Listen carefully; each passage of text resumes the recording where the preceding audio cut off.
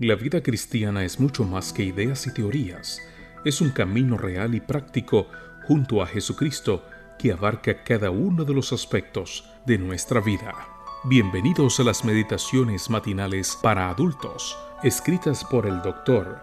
Fernando Zavala, en la voz del pastor Eliezer Lara Guillén.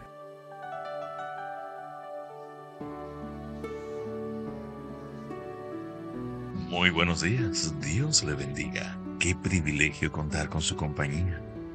Para hoy, viernes, día de preparación para las horas del Santo Sábado, estamos recibiendo la invitación de Reavivados por su palabra para que leamos del Antiguo Testamento, del primer libro de Crónicas, el capítulo número 6.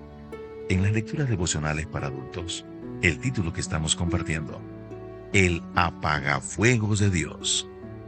La lectura está en el Antiguo Testamento del primer libro de Samuel, el capítulo 7, el versículo número 5.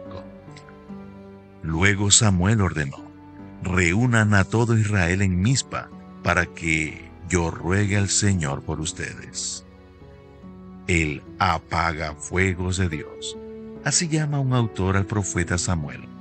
La razón para este calificativo tan singular es que durante todo el tiempo en que Samuel juzgó a Israel, este hombre de Dios siempre estuvo dispuesto para responder en los momentos de crisis.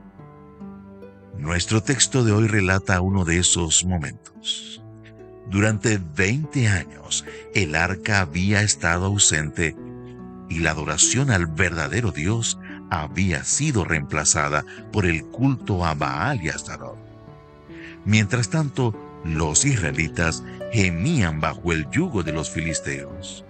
Entonces acudieron al hombre que siempre estaba listo para enfrentar las emergencias. Fiel a su costumbre, Samuel convocó una reunión de oración. Reúnan a todo Israel en Mizpa, ordenó, para que yo ruegue al Señor por ustedes. En lugar de preparar a los hombres para batallar a los filisteos, Samuel los convocó a orar. ¿Era esa la mejor manera de enfrentar a un enemigo que estaba mejor armado y también mejor organizado? Sí lo era. En primer lugar, porque el verdadero problema de los israelitas era espiritual, no militar. Por sobre todo, necesitaban buscar a Dios.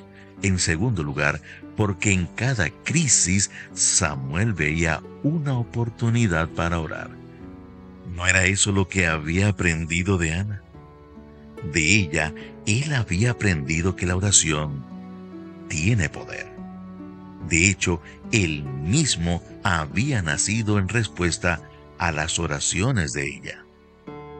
Cuando los príncipes filisteos supieron que Israel se había reunido en Mizpa, subieron para enfrentarlos.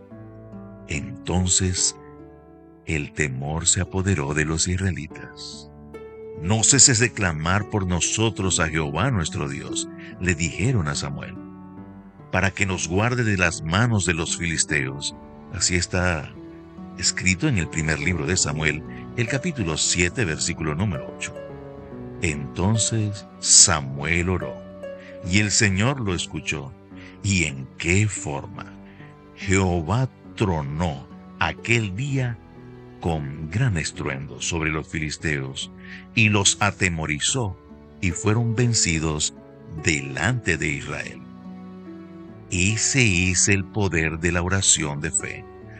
Lo que ocurrió ese día en Mizpa lo había expresado Ana en su oración de gratitud a Dios. Desde que Samuel nació, Él guarda los pies de sus santos. Mas los impíos perecen en tinieblas, porque nadie será fuerte por su propia fuerza. Delante de Jehová serán quebrantados sus adversarios, y sobre ellos tronará desde los cielos. Hermoso pasaje del primer libro de Samuel, el capítulo 2, versículos 9 y 10. Todo lo bueno que puede suceder cuando una madre ora y también cuando sus hijos aprenden a orar. ¿Eres tú alguno de los apagafuegos de Dios para hoy? Le invito para que oremos juntos.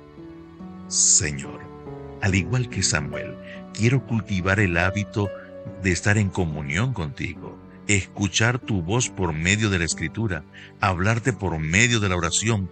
Quiero hacer de mi hogar un santuario donde cada miembro de la familia pueda tener un encuentro personal contigo cada día.